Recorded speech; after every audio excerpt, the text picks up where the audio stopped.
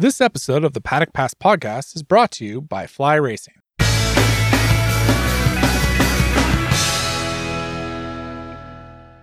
Hello and welcome to the Paddock Pass podcast brought to you by Fly Racing. On this week's show, we're going to preview the Portimao Grand Prix. Steve English, Dave Emmett, Neil Morrison and Adam Wheeler on today's show. And guys, we've got a lot to talk about this week. Dave, Marc Marquez is back on the grid. That's probably going to be something we'll mention. Yeah, it might come up at some point. I don't think we'll spend more than an hour or two on it, but it might get a mention. We obviously recorded a Paddock Pass podcast extra about Marquez during the week just to get our thoughts out as quick as we could about it. But there's a lot more than just Marc being back this weekend that's gonna be in the news. Yes, Steve. No, I mean, we dedicated a significant amount of time to talking about Marc and his return. So I recommend anyone who hasn't already signed up to be a Patreon and get over there because there's some good insight. We'll try not to regurgitate as much of it as we can on this show. But yeah, back to Portimao, one of the most spectacular tracks, on the calendar. I think a lot of riders would, state that it's one of their favourite just for the technical challenge. So it'll be good to see if somebody like Miguel Oliveira can have the same level of superiority come Sunday. Obviously, Neil, you weren't around when we recorded the extra show, but you got a lot of ground to catch up on now. Yeah, I don't know if you guys were doing predictions with where you think Marc will finish this weekend, but I'm kind of tempted to put a little flutter on him and maybe finishing inside the top 5, maybe even on the podium. Yeah, I think for me, I'll definitely be putting a few quid on Marc for this weekend. So let's get straight into it, but we'll go into a couple of topics as well just before we talk about Marc. Obviously, Dave, we saw Andrea Dovizioso is back on a MotoGP bike, and this seems to be something that's really captured everyone's attention. Obviously, testing in Jerez on the Aprilia. Yes, it's a private test. There's Honda and Yamaha are there, Aprilia are there as well, and Andrea Dovizioso got his first touch of the bike. We don't know very much about it. The only thing that I've seen is on GP1, they had a few sort of secret stolen quotes from him, where he's said to have said it's quite an easy bike to ride and it's nothing like the Ducati, which presumably is a good thing because it must mean that the thing actually turns rather than has to be wrestled around the corner. Apparently he spent a lot of the time just short runs, getting the bike set up, preparing for the test. There for 2 more days, Tuesday and Wednesday, and then we'll see after that. But you'd expect them to actually do more real testing on Tuesday and Wednesday. Could you imagine a debrief where Dovi came in and the first thing he didn't say was the bike doesn't turn? Been a long time since we had something like that happen. Yeah, or he actually looks reasonably happy inside the pit box. That could be a change of scene. Now, MotoGP rider looking happy, it's impossible. Well, the thing is as well, is in the case of Dobby, it was only 2 days before where he was doing demonstration laps at Maggiora for the first round of the Italian Prestige Motocross Championship. So I wouldn't mind betting he would have fancied himself, in the mud, even though it did absolutely pour down for that race. Tim Geiger, the MXGP World Champion, won the meeting. So he obviously had that testing date in Jerez, but knowing Dobby, he probably would have preferred a bit of mud action. So I still have my doubts whether he'll be back full-time racing in MotoGP. But like Dave says, there's plenty of laps for him to get on that new motorcycle. Maybe he fancies the challenge after a couple of days on it. Neil, has Adam just broken your heart there by saying he doesn't expect Dobby to be back on the grid? He has, but I think it was more Dobby's manager, Simone Battistella, and what he was saying at the first round of the season in Qatar that was breaking my heart, just because Battistella was saying he thinks it's very unlikely we'll see Dobby racing this year. Obviously, there were a few stories that were pointing to Aprilia attempting to basically free up some funds or find some funds to pay Dovizioso a salary to possibly ride a few weeks ago. But Battistella was pouring some cold water on that. I guess a lot of it does depend on what Dovizioso makes of this 3-day test, and if he thinks that it is a real challenge, or maybe there is a chance of him stepping into the saddle for a couple of races this year, or taking on a role as a test rider. He looks fantastic on the bike. The photos that we did see released from Jerez yesterday, I think got everyone very excited. It would be a wonderful story if he did come back, even just for one race.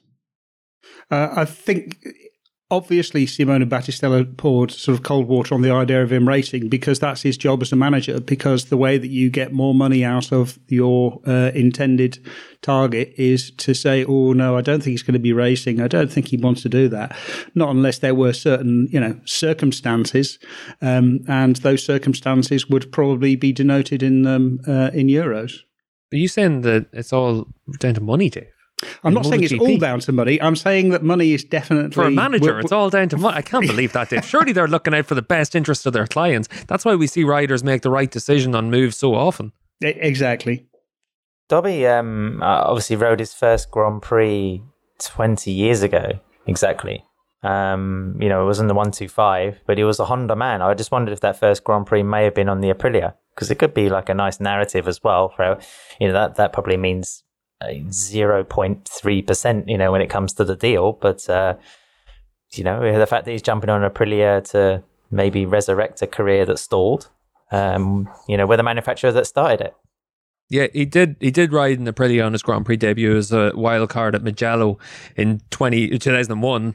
And then ever since then, he was always on other bikes. So it would be an interesting way to sort of bookend his career, but I think it's going to be really interesting to see how he progresses over the course of the 3 days. Like Dave said, the first day was literally just to try and get himself back onto a bike, get himself fitted, and now in these next 2 days is whenever he starts to really push on. So it's going to be interesting to see what happens with him.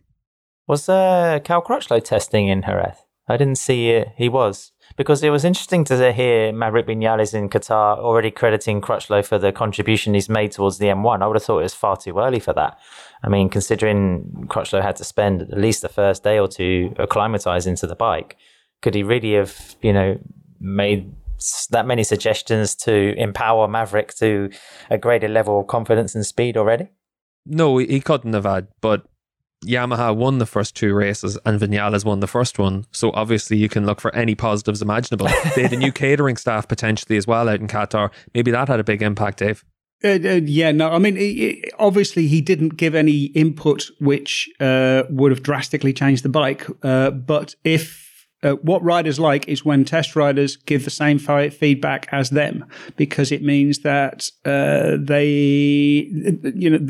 engineers are more likely to listen. And if Cal is saying, the bike does this, it doesn't do that, it doesn't do that, it needs to do that, and it's all the things which, for example, Viñales have said, Viñales will feel like, okay, the bike is coming more into my direction. And also, like I said, a lot like we've said with Dani Pedrosa, the job is not so much fixing things as throwing away the bad things. So, like Cal is going through and going, oh no, that's rubbish, don't try that. And that saves work for the factory team. And Dave, I just want to ask you a question now before we move on to talk about Marquez coming back. I just saw a tweet from Matt Oxley, and Matt was tweeting about, Mark, whenever we thought he was coming back in Qatar, Oxley thought, this is great. Qatar is not the most physically demanding track. It's an ideal place to come back. But then, with the benefit of hindsight, Oxley was talking about how the tyre allocation meant that it just didn't suit the Hondas, just like it didn't suit the KTMs. This led to a spate of crashes for the LCR riders, for Paul, and it was actually a bit of a dodged bullet for Marquez as well in some way. Where do you see that, and where do you see what's going to happen with the allocation this weekend? Obviously, it's going to be a much more traditional tyre allocation, a much more traditional weekend. Yeah, I mean, not just a traditional tyre allocation, but the fact that you actually get usable data in the morning and in the afternoon. That makes a huge difference already. Whereas at Qatar, you've got that sort of 1 hour a day of conditions, which actually similar to race conditions, and that's the only usable data that you have. So yeah, I mean, I think it's definitely a good point. The front was no good at Qatar. We saw a lot of crashes by especially the LCR riders. The front was just going. They didn't have a firm enough front, and the front at Portimao should be much better suited. They don't have to make the tyres to suit that particularly narrow window of conditions, which they did, which they had in Qatar. Like I said, Qatar is such a bad example. It's such a bad, it doesn't provide very usable information. It's such a narrow window. Yeah, it's a real perfect storm out in Qatar for that. And obviously this weekend's going to be very different. Let's just start moving on towards this weekend. Ad, what are you most looking forward to this weekend in Portimao? Honestly, Steve, I'm curious to see. I think the jury might still be out slightly on Portimao as to whether it's a fantastic racetrack or not. I mean, we see this frequently in MXGP where we have circuits where the riders love the course. I mean, for them, it's a real technical challenge. But then in terms of producing close action, it's not really that effective. I mean, there have been plenty of motocross Grand Prix that suck for racing action, but, I'm sure the riders are having great fun, trying to post their best laps. I mean, last year, Miguel Oliveira won by 3 seconds. We saw a tasty battle for second place between Franco Morbidelli and Jack Miller. But then we didn't really get, say, some of the classic scenes we've seen, say, at Phillip Island, in the past. So I'd like to see, what exactly happens in Portimao, whether the teams will be able to differentiate themselves a little bit more, because everything was very bunched as we saw in Qatar. I mean, that was one of the big kind of news really, or the most memorable sights from the second round was how close everybody was together.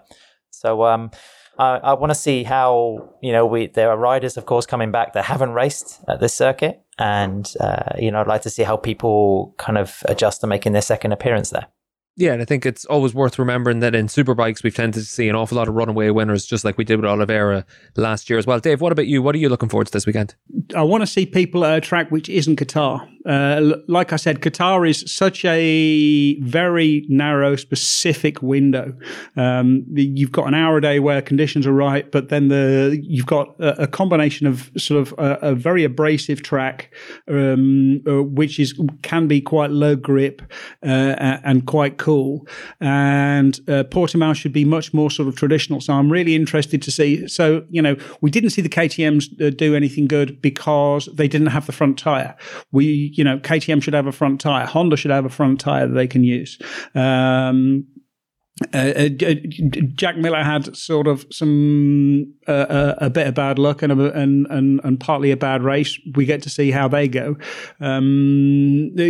He's got 3 sessions of practice to actually get himself up to speed, rather than just the one and then riding around a bit during the day in conditions which are not going to resemble race conditions at all. So that's what I'm looking forward to. It's not a completely normal racetrack. I think once we go to Jerez, which is a really, really known quantity, then we'll get a much better idea of where everyone is. But Portimao is going to give us a much better idea of the reality of the situation, rather than the completely skewed picture which we got from Qatar. Neil, Dave just said 3 practice sessions there, which was interesting to me because that means he won't tweet this weekend about FP4 being his most exciting and most look forward to session for the whole weekend. It is though. Is this a massive thing for you now as well, Neil, where suddenly you can look forward to not having to read that tweet? It's one of the highlights of my weekend, actually, reading Dave's tweet on FP4. Because he's usually a pretty good man to bounce ideas off during that session as to whether who is strong, who's looking, in good shape. But I mean, I take it you guys have all lost your marbles in that you haven't mentioned Marc Marquez as the thing that you're most looking forward to this weekend, or is it just that you've already covered this topic in a previous show that you're deciding not to mention it? Because I mean, it's the big story, it's the big thing that we've been waiting for basically for 5 months. Won't he come back? It's been a huge kind of a huge story that sort of dominated the off season, the preseason, and then built up towards Qatar. And you have to imagine, with the doctors giving the okay, Marc has had now a pretty suitable amount of time to recover. I think we're going to be seeing a fairly strong Marc Marquez coming back this weekend, and just to see how he deals with the whole thing, whether he eases himself in gently or whether he goes all in. I think that's going to be really fascinating. I tell you what, I think it's going to be an absolute record breaker on today's podcast, because we're basically 15 minutes into the show, and that's the first time we're really going to talk about Marc coming back in any sort of level of detail. There's no way any other podcast has waited that long. So let's jump straight into it then, Neil. Obviously, we know that Marc's going to be fast. We know that Marc's going to be fit. We know that Marc's going to give everything he has this weekend. But has MotoGP moved on? Has suddenly that gap that Marc had to the rest of the field, has that closed? I think a lot of other guys have certainly tasted victory champagne many occasions since Mark has not been here. I think that a lot of people have, certainly come on a lot as riders, but whether the level of MotoGP has drastically increased, I don't really think that's the case. I think it's become more competitive. I think it's become more even. But you could say that is probably a knock-on effect of him not being there and him not being at the front every weekend dictating the pace. There's obviously some new names up there for him to fight, the likes of Binder, Oliveira, Mir, and then some old ones that he's obviously had a bit of experience of dealing with before, the likes of Vinales, Quartararo, Rins. I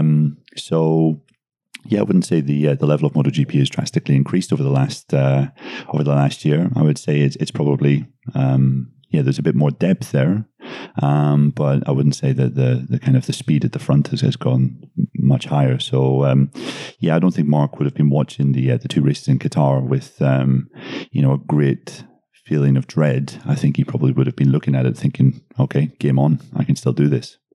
I mean, Neil, the thing is, like we said in the Patreon podcast, our little extra show, the last time Mark kind of crossed the finish line was November the 17th, 2019.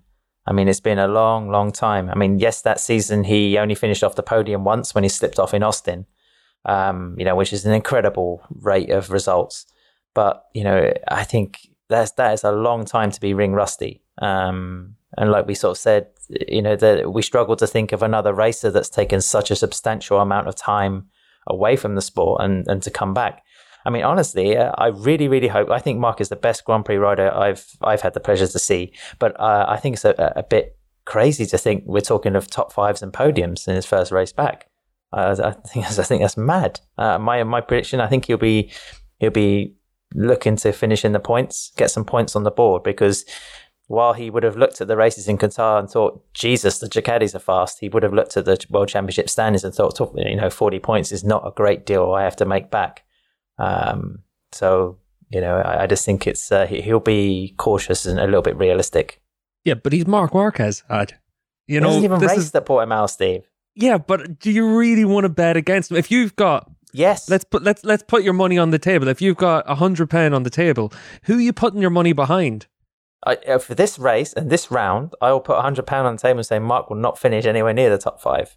Well, I tell you what, you're going to do all right with your Paul versus Alex bet with Cormac, but I'm not sure about this one, because the thing with it is, you have to remember as well, the last time we saw Mark, he was a second a lap faster than everyone else in Jerez that race whenever he was coming through the field. He actually crashed because for some reason he still believed that he could catch Fabio and make sure Fabio wasn't going to have his first win. He had come from last to second. He has such a massive margin that literally the only question for me is just his fitness for a full race distance. But, Mark's going to go in and be fast in practice. Yeah, he's got to learn a new track. He's got to learn, all these different things. But the problem for it is we still don't really know what the level of that Honda is, because the only time we saw it pushed to that sort of degree was for those 10, 15 laps in Jerez 1 last year. So I'm really excited to see what happens with Mark. But I'm definitely not going to be surprised if Mark comes in and is still the best rider in the world. I'm also not going to be surprised if Mark comes in and is rusty. But I definitely know where I'd be hedging myself towards with Mark. If Marc Marquez doesn't finish, I mean, you have to believe that he thinks that he has to finish in the top 5. He has to believe that he can finish in the top 5 in his first race. That for him is taking it easy. And I wouldn't bet against that. I think that if I was, someone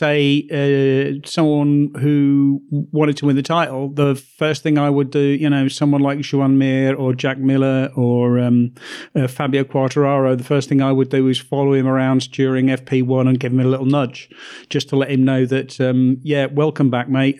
You're not going to get it easy. You're not just going to come in and walk. The physical intimidation may be the only, maybe the best way of keeping him on edge, because only by keeping him on edge are you going to beat him. His mental side was always his strongest side, and we don't know how much sort of fear is lodged, tucked tightly away at the back of his brain. And I think if you're his rivals, what you want to do is sort of open that little nugget of fear and see if it can't slow him down a little bit. Man who has intimidated people physically through his whole life advocates physical intimidation. Shocker there, Dave. I kind of agree with that, Dave. Absolutely. And, just to go on from what Steve said, the precedent is obviously not quite the same as what we're about to experience.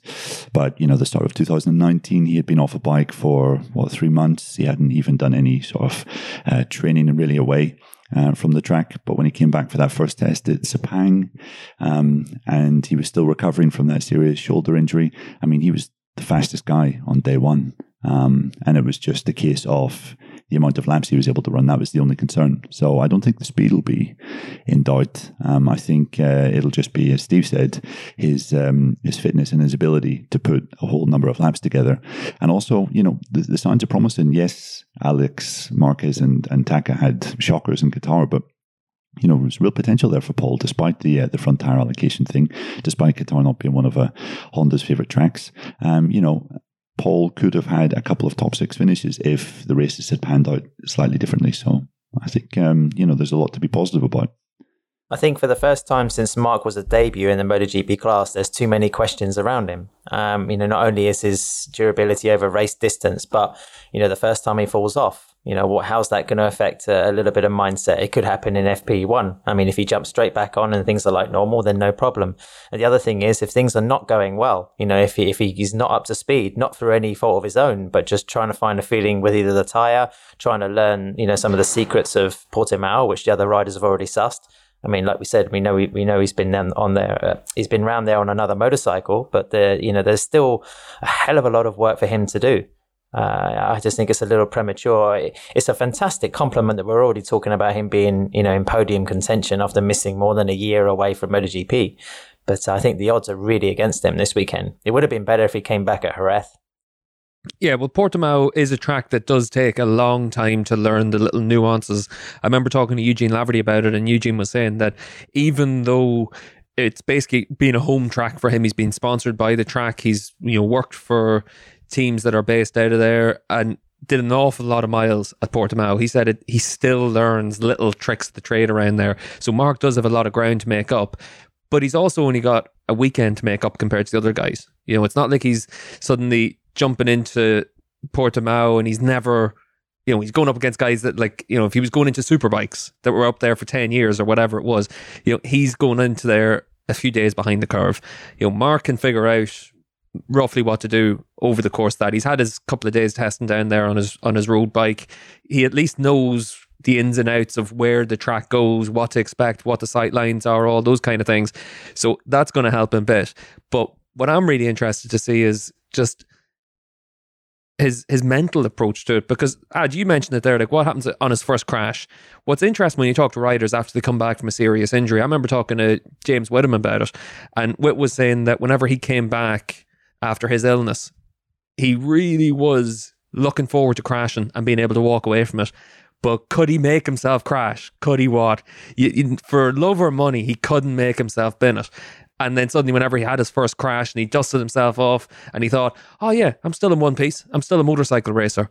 Mark's going to have that moment as well. And, if it happens quickly and we see Mark sprinting back to the pits like we always do, then we know that the Marquez of old is back. And that's what's going to be quite interesting to see what happens when he has that first crash. I mean, 3 operations and all those countless hours of physio. I mean, you'd have to be remarkably delusional to not have any of that going through your mind when you're cranking it over and you're scraping your elbow. So you'd have to be Marc Marquez. And it's not as if he doesn't have experience with this, because this has come off of 2 winters where he's had serious shoulder surgery, where he spent every waking hour on physio, rehabbing his shoulder. So it's. I think it would have been different if this was the first time he'd had a proper long layoff, but he came off like I say, he comes off 2 serious surgeries, 2 winters of serious surgery. And this is infinitely longer than what he came from before and a lot less unknown. But at least he had sort of the mental practice of knowing that he can't ride and he has to rehab before he can start riding. So it's not the same as if he'd never had such a serious stop. Yeah, because like the thing with Mark is, and we've all said it, we've all written it, we've all talked about it, the only thing that was ever going to stop Mark was Mark. It's very unlikely that some, more talented rider was going to come out of the woodwork and suddenly make Mark obsolete like he did to the rest of the field in the past. He was lucky that Casey retired when Casey retired, and then it was, pretty seamless path for Mark. If Mark was going to have his run come to an end, if his time at the top was going to come to an end, it was always going to come from a really serious injury. And that's where, this type of injury, given how bad it was, if Mark comes back and he's not Mark, it's not going to be a big surprise either because it's such a serious level of injury.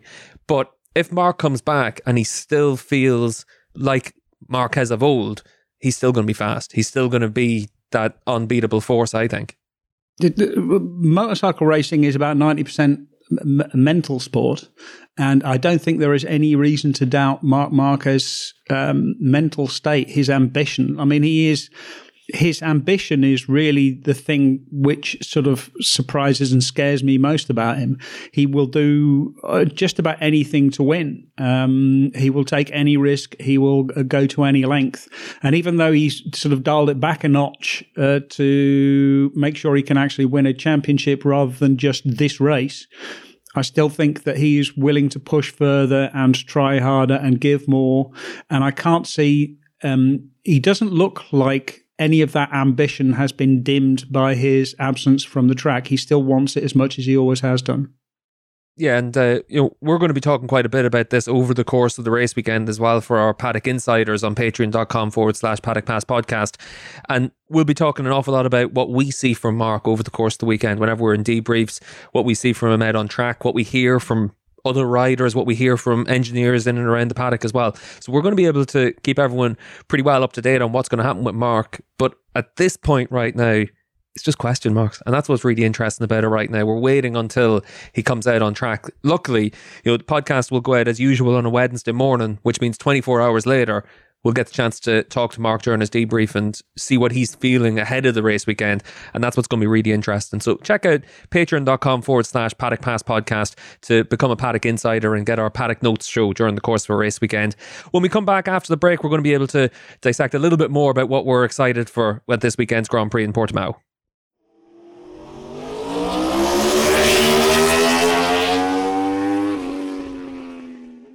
Fly Racing introduces the new FL2 glove. With molded hard knuckle protection, this race-inspired glove is equipped with palm and gauntlet sliders and touchscreen compatible fingers. Available in 3 colors and sizes from small to XXX, the Fly Racing FL2 glove is the perfect answer at the perfect price. Check out flyracing.com to see more. Welcome back to the Paddock Pass podcast. Looking forward to this weekend's action in Portimao. Neil, what about you? What are you most looking forward to this weekend? Well, I think obviously Mark is the big story this weekend, but we've already discussed that a little bit. So apart from that, one of the things that I'm really excited about seeing, I mean, there's lots of interesting stories coming into the start of the European season, but I think just judging Yamaha this weekend and seeing whether what we saw in Qatar was for real. There was so much to admire in both Fabio Quartararo and Maverick Vinales' race wins in Qatar. They both of those performances kind of demonstrated their improvements in certain areas where we had previously considered them possibly quite weak. And we do know that Portimao last year was just a real disaster for the factory Yamaha team and for Quartararo as well, who I think was suffering from arm pump at the end of last season. So I think this is a great chance for them to prove that, what they showed early on is for real. And I think, the fact that Mark is coming back is really going to add to the the need for them to be up there, really. They need to prove that, if they want to be championship challengers, they have to be basically beating Mark from the moment he comes back. So, I think we're going to have to keep a real eye on both Maverick and Fabio, because the potential is there, as it always has been. And, the Yamaha does look like a much more sorted package this year. So, yeah, that's what I'm looking forward to seeing. Yeah, because Neil, you mentioned there about Yamaha last year in Portimao, and obviously we saw Franco was able to finish on the podium. He was just beaten by Jack Miller in a race-long battle. But other than that, I think, Vinales, Rossi, Quartararo with his arm pump issue, I think there were 11th, 12th and 14th or 15th for Fabio. Like, it's going to be really interesting to see which Yamaha turns up, because even when you think back to Qatar, we saw the factory Yamahas were really good and the Petronas Yamahas were really struggling. So there's an awful lot of storylines about where Yamaha are and whether or not Qatar actually gave us a good reflection of what they can be, or whether it was a bit more like last year, where when it's working well for a rider, it's really good. When it's working badly for a rider, it's really bad. Yeah, exactly. And it's not necessarily a track that looks for outright top speed. You're not really able to completely stretch the bike's legs apart from maybe on the front straight. And looking at the layout, this should be a Yamaha track. The Yamaha is handling well this year. The guys are able to ride it in a kind of an aggressive way. I think there's every reason to think that the two factory guys should be up there fighting at the front. Yeah, I'm really interested to see what Franco Morbidelli did, because obviously he had a brilliant end of season last year, and he had a brilliant race at Portimao. And Qatar, he was saying basically they'd gone all the way back to their the setup they'd had at the start of the 2020 season, which is, and he said, it was a setup he wasn't happy with, or it was before that they were really, really fast and successful. So it's going to be interesting to see what they do for Portimao. Interesting to see where Morbidelli ends up in Portimao, see if he can refine some of his form, because he's been sort of a massive disappointment so far this year. And also interesting if, as they say, the 2021 Yamaha is closer to the 2019 Yamaha, it's sort of somewhere in between the 2020 and the 2019, then if they can harness those sort of stronger points and be competitive. So, yeah, it should be interesting. Also, the point about arm pump is it tends to get worse as you go along during the season, because your arms never really get a chance to recover. And so maybe having it at the start of the season means you're a bit less likely to get arm pump, rather you're a bit less likely to get arm pump sort of in this event. Ad, what about you? What do you think of Yamaha's prospects this weekend? It's again difficult to say, Steve. I mean, I think the guys are pretty much glossed over or not glossed, but covered the points. For Valentino Rossi, of course, is a big weekend. I mean, just in terms of not just results, but also a little bit of confidence and morale. He needs to be at least aiming for top 10 results. I mean, he's talked about wanting to do another 2 more years in MotoGP and assessing his competitiveness after a certain amount of races. And we've already had 2. So I think, now is a time when he really has to start building up, especially when we go to Jerez, which I think might be the scene of one of his last Grand Prix wins, apart from Assen. Yeah, and I think that's what's going to be really interesting as well, lad. And it's interesting that, you were mentioning earlier on about how it's a sign of the respect that everyone has for Marc, that they expect when Marquez comes back after 18 months since his last Grand Prix finish, a year since he was last on a Grand Prix bike, and we expect that we're not going to be surprised if he's battling it out for top 5s, podiums. Whereas with Rossi, you're talking there about a top 10 finish. Rossi's one of the best Grand Prix riders of all time, and it shows just where we are right now. And I think it's a good indication of the challenge he faces, and it's going to be interesting to see how he actually faces up to that task. It is, and you look at history. That second race in Qatar doesn't really bode well for Rossi. I think there's only been 4 occasions in his entire career in which he's finished the race outside of the points. 2 of those, he had crashed in the race. One of them, I think he had a ride-through penalty, and then the other one was Qatar. So it was the first time that he completed a race without a crash or had a penalty of some kind and still finished outside the points. So, doesn't bode well for the season ahead. But this is a chance for him to kind of reassess just where he is. I think he's going to be using Portimao as a yardstick, because I think it's still a new track. There's a lot of unknowns. I think Jerez and Le Mans, and especially Mugello and Barcelona, I think they're going to be much, much more important to his future. If he's still slow at Barcelona, for example, if he's outside the top 10 at Jerez, and then he's outside the top 10 at Le Mans and Barcelona, then I think he will quickly lose his desire to continue.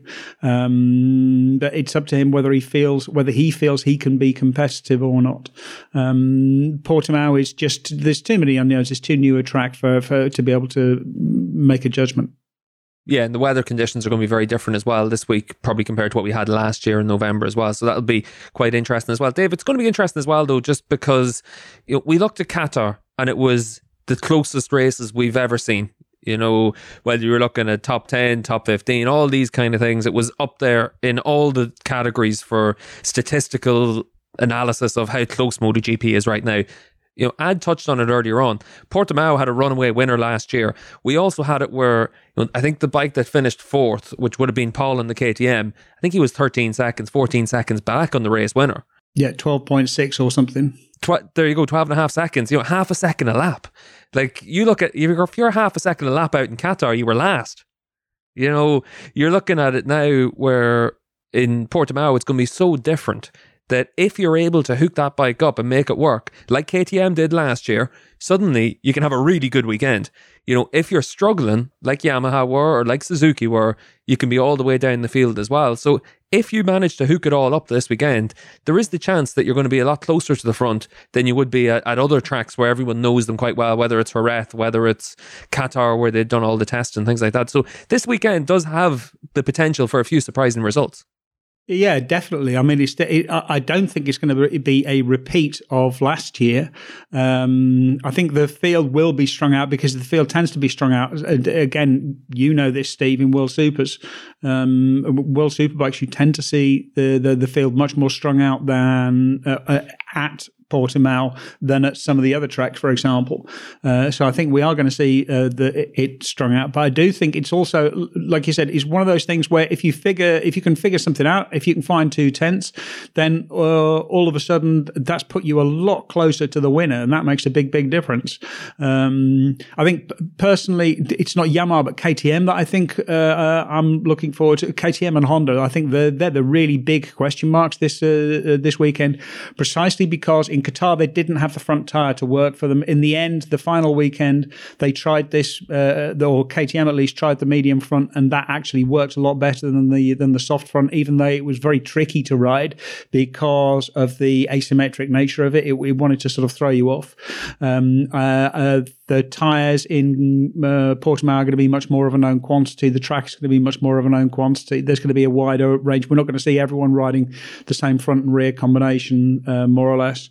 So it should be a much more open contest. But that also means that there's a chance for someone to actually figure something out, find like 2/10, 3/10. And as you said, Steve, 3/10 can be the difference between, being 20 seconds off the pace and being sort of 4 or 5 seconds off the pace and finishing on the podium. Yeah, and Portimao, the reason why you have such a big spread of the lap times in Portimao is that the rider actually makes a massive difference. And it's not in terms of talent or, anything else. It's literally just being smart. It's being able to figure out where you can gain a big advantage. And, as an example of it, on the exit of turn 3 up to 4, that little bit up towards the left-hander that leads on to the back straight, that's one section where when you talk to superbike riders, they figured out that when you short shifted, suddenly you weren't over revving on the entry into that left-hander, and suddenly you were actually an awful lot faster. And it found riders a couple of tenths of a second just by doing something simple like that. And then everyone starts doing it, obviously. So the advantage is taken away. But it was an example of the rider being able to make a difference. And you're the only one of us here that's got the experience of riding around Portimao. You made a big difference whenever you were riding around there. It was nice, actually, Steve, to think about the corners you're talking about and remember how it was to go through there. It's a thrilling racetrack. Fast and sideways, Fast and sideways. That's what you were like. I think it was slow and straight up, actually, Steve. But it was I think there are at least maybe 2 to 3 corners that are blind entry. I mean, it really is a matter of judgment, track positioning. I mean, that was one of the big educations from riding that circuit, was how much. I mean, all the riders look like they're carrying similar lines to the tune of centimeters, on the TV. But there's actually actually trying to put a motorcycle quickly around a racetrack, you realize how much kind of variation there is for points and braking markers and tipping in. It was a big education. Yeah, I remember actually. Again, it was during last year's race. I was texting away to some Superbike riders during it. And they were all saying, he's slipping that curb. You don't want to do that. Or he's running a bit wide through this section. They're trying to figure that bit out. And there's a few sections on it where, and for instance, turn 1 is a classic example. You can't run wide at turn 1. Last year in Free Practice 1, everyone was trying to carry all the speed through turn 1, running wide. It was putting them offline through the kink and down in towards the hairpin.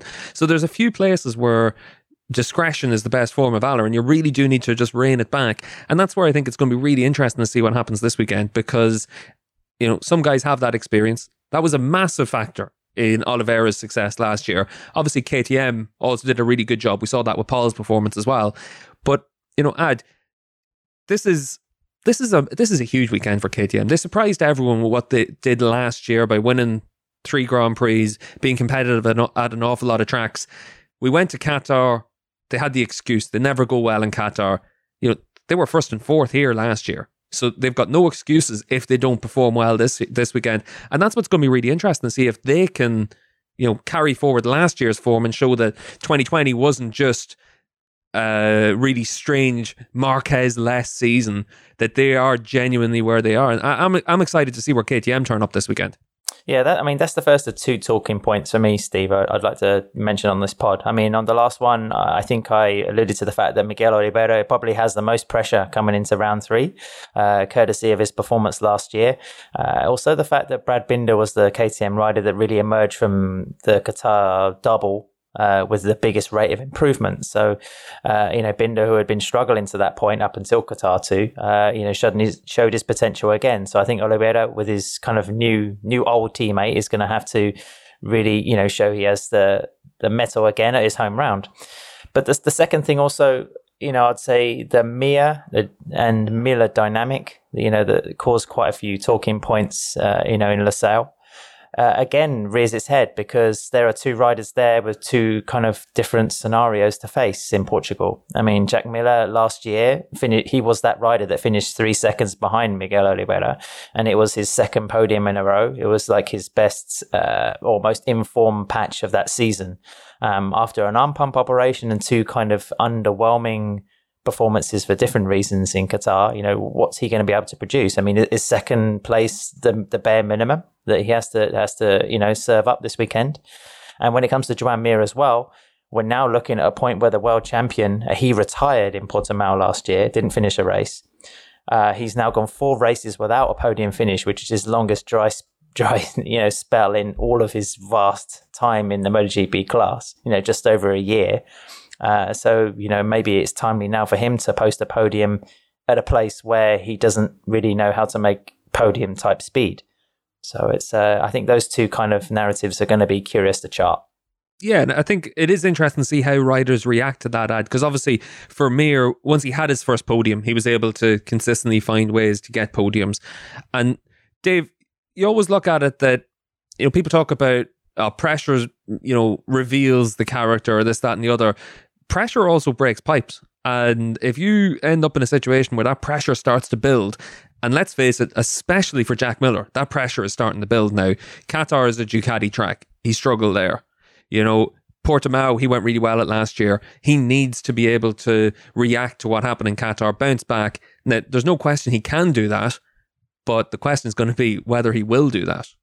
Yeah, I mean, he's also coming off arm pump surgery, which means he's not going to be at 100% fitness there are going to be some sort of residual issues for him, and especially at a track like Portimao, then that can be really, really difficult. So I honestly don't think that Jack Miller is. I mean, Miller is going to be on a weekend to just sort of like salvage points. His advantage is the fact that he was quick last year, so he's got a good base to start from. But I think he is, much more going to be about sort of getting through this weekend, salvaging the points that he can, and then looking on from here forward. Obviously, they go to Jerez next, which is not a great Ducati track. But I think he has to. I think he has to have realistic expectations this weekend. And realistic expectations is not to go out and actually blitz the thing. Is to go out and just manage, score points, get what you can. Neil, do you think was Qatar a blip for Mir, or is this weekend a little bit of a referendum for his title defence chances? I think it's a bit early to be speaking about that. I mean, it's only a race ago or after round one that we were saying how Mir was riding like a champion and was basically one corner away from posting one of his best ever performances. So I think I think Joan. It's too early to be saying that kind of thing. I also think it's going to be interesting, as Adam said, to see how he reacts this year. Last year was a total disaster at Portimao for Suzuki, but there was the fact that they had just become world champions the week before. They had a big mad party, I think, on the Wednesday before the race. I think Alex Rins went for the wrong tyre choice, and Mir had a disastrous qualifying and then tried to do way too much on the first lap or the first two laps and, made some collisions. And I'm not sure, was it a mechanical issue in the end that forced him to retire. But I would say there was enough in aspects of Mir's weekend at Portimao last year to suggest that he'll be a force. On paper, it shouldn't be a bad track for Suzuki. And last year had that sort of end of year feel where, if you were just a little bit off, then, you were really punished for it. So, I think Mir could be one of the guys in the mix for the podium this weekend. But I still think if you're looking at favourites, Miguel Oliveira, just going off last year, has to start as the pre-race favourite because it was quite rare last year. We saw a race as dominant as what Miguel produced. Yeah, he seemed to just have everything together last year. He was quick right from the start and, really pulled it off in the race. As for Joan Mir, I also wonder whether the fact that he had wrapped up the championship at the previous race, that we talked about pressure, that is such a release that it must be difficult to build yourself back up again to go into like a normal race weekend, which doesn't really matter, or it doesn't have the same pressure on it as all of the others where you've been so totally focused on trying to win the championship. Yeah, and I also feel we don't quite know the full story of what happened to Mir in the second race in Qatar, because he basically said there was a problem that he didn't want to talk about in his debrief after the race. And then we saw his crew chief, Frankie Carcetti, also mentioning, from the first couple of laps, it was clear that it wasn't going to be our day. So we might find out a little bit more about what sort of afflicted Mir that wasn't Jack Miller in the Doha GP when he speaks to the press on Thursday.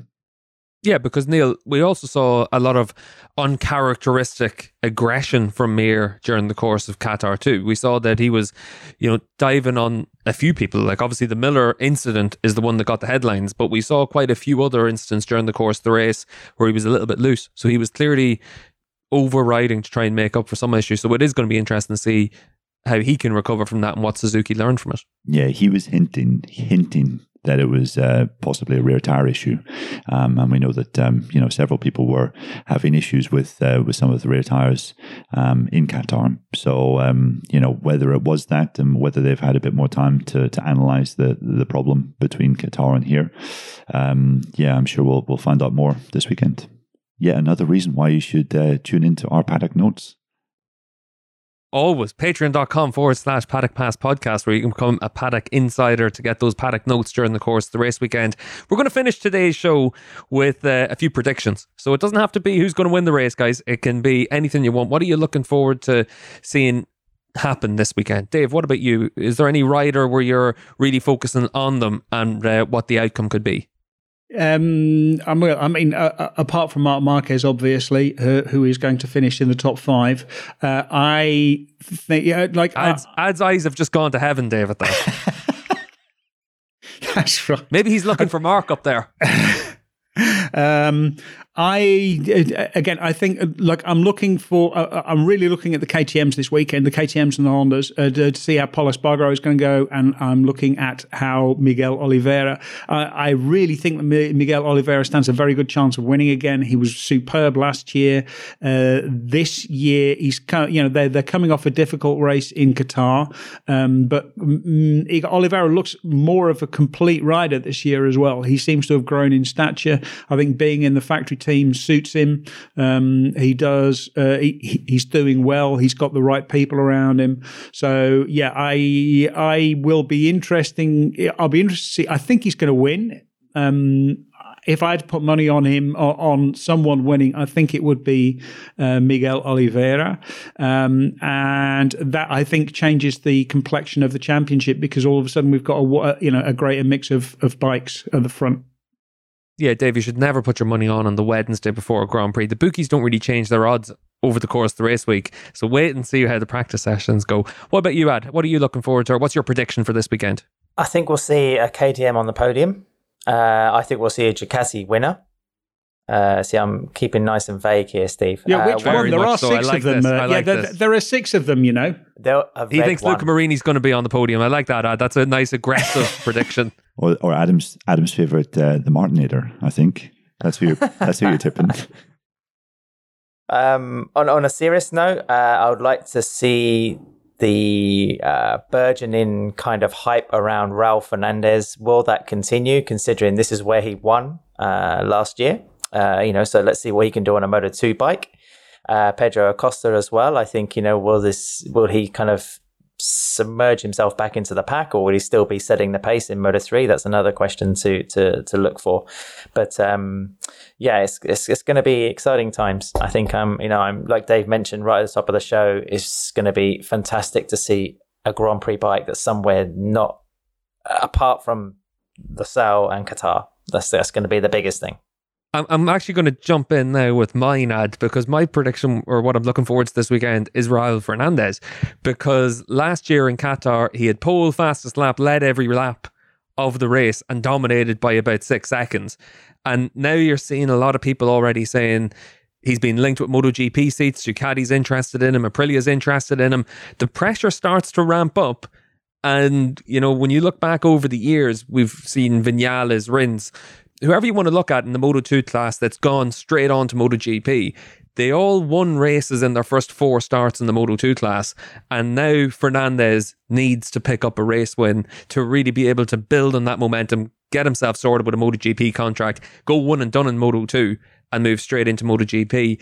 And I'm interested to see how he deals with that, because we saw some great racing in Portimao last year in the Moto2 class.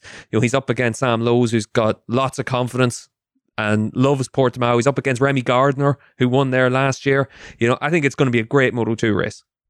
There was some reporting in the Spanish press that Fernandez has an option with KTM to go to MotoGP in 2023, and that option also includes the option to match any offer made by other manufacturers, and that there had been sort of the very first contacts from, I think, Aprilia, Yamaha, and Ducati. So yeah, I mean that's the first contacts is literally just so what do you think about next year? That's not really the same as having a concrete offer. So I think they're going to wait. They'll hold off a little bit before sort of sliding a contract his way. But the hype is real around him. So it's going to be interesting to see how he does in the next few races. But apparently, Raul has no wars, Dave, on that subject yet. And also, I've just had a message in, and Romano Fenati has calmed down finally after his penalty from Qatar, and he'll be in the podium shout for Moto3.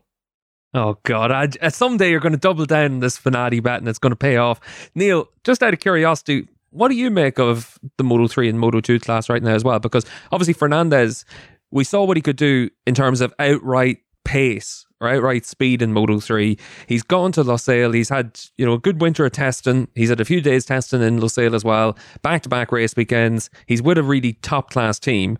And, it's important for him to kick on from that. We see lots of riders with lots of Moto3 experience move to the intermediate class or 125 experience, move to 250 class in the past, and immediately manage to be a front runner. And Fernandez looks like he's capable of doing that as well. But this weekend's important.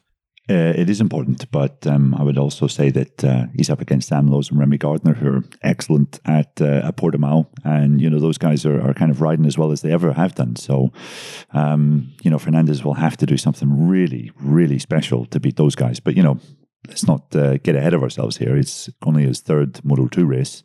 If he's up fighting for the podium, it's a great achievement. I don't think there's any real rush. I think Fernandez has shown the talent that he is, and I don't think there's any real rush for him to go out and win a Moto2 race in the next few Ardennes that we have.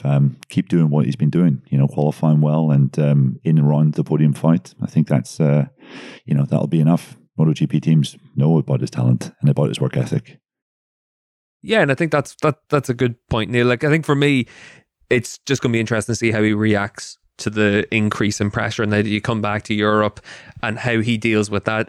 We talked about this after the Qatar Grand Prix on the show, that KTM's embarrassment of riches. I think, Dave, that made them the big winner for you from the second race in Qatar, and it's going to be interesting to see how they carry on from that.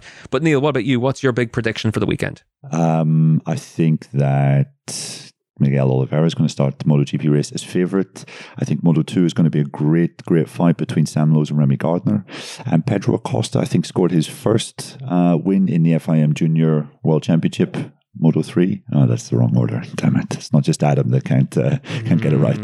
You boys, I'll tell you what, I need to get it right for a couple of weeks' time whenever I'm down in Estoril the week after Portimao. The Junior Moto3 World Championship, I'll just say that he got his first win in that series at Portimao last year. So, Acosta does have experience of this track and has experience of winning there. So it's going to be really interesting to see what Acosta can do as well. Yeah, the FIM CEV Repsol Moto3 Junior World Championship. I really need to make sure I get that right in a couple of weeks' time. I'm excited for this weekend. I think it's going to be a really good weekend. We're going to make sure that for our Patreon supporters that we've got the Paddock Notes show all the way through the weekend, because we want to be able to make sure that we cover what's happening with Mark right from Thursday. So we'll have a show on Thursday just to basically give a quick overview of what Mark had to say for coming back, and if there's any more information that we have at that point. And then through the course of the weekend, we'll be able to do the Paddock Note show as well, just for our Patreon supporters. So we look forward to keeping everyone up to date with that over the course of the race weekend. From myself, Steve English, from David Emmett, Neil Morrison, Adam Wheeler, a big thank you to everyone for listening to today's show. Be sure to drop us a message at Paddock Pass Pod with your feedback from the show, or if you have any questions during the course of the Grand Prix weekend as well, and we'll make sure to get them answered on next week's show. So until the next time on the Paddock Pass Podcast, a big thank you for listening. This episode of the Paddock Pass Podcast was produced by Jensen Beeler, David Emmett, Steve English, Neil Morrison, and Adam Wheeler. It was edited by Brian Burnett. Music is provided by The Liberty. All inquiries can be sent via email to team@paddockpasspodcast.com.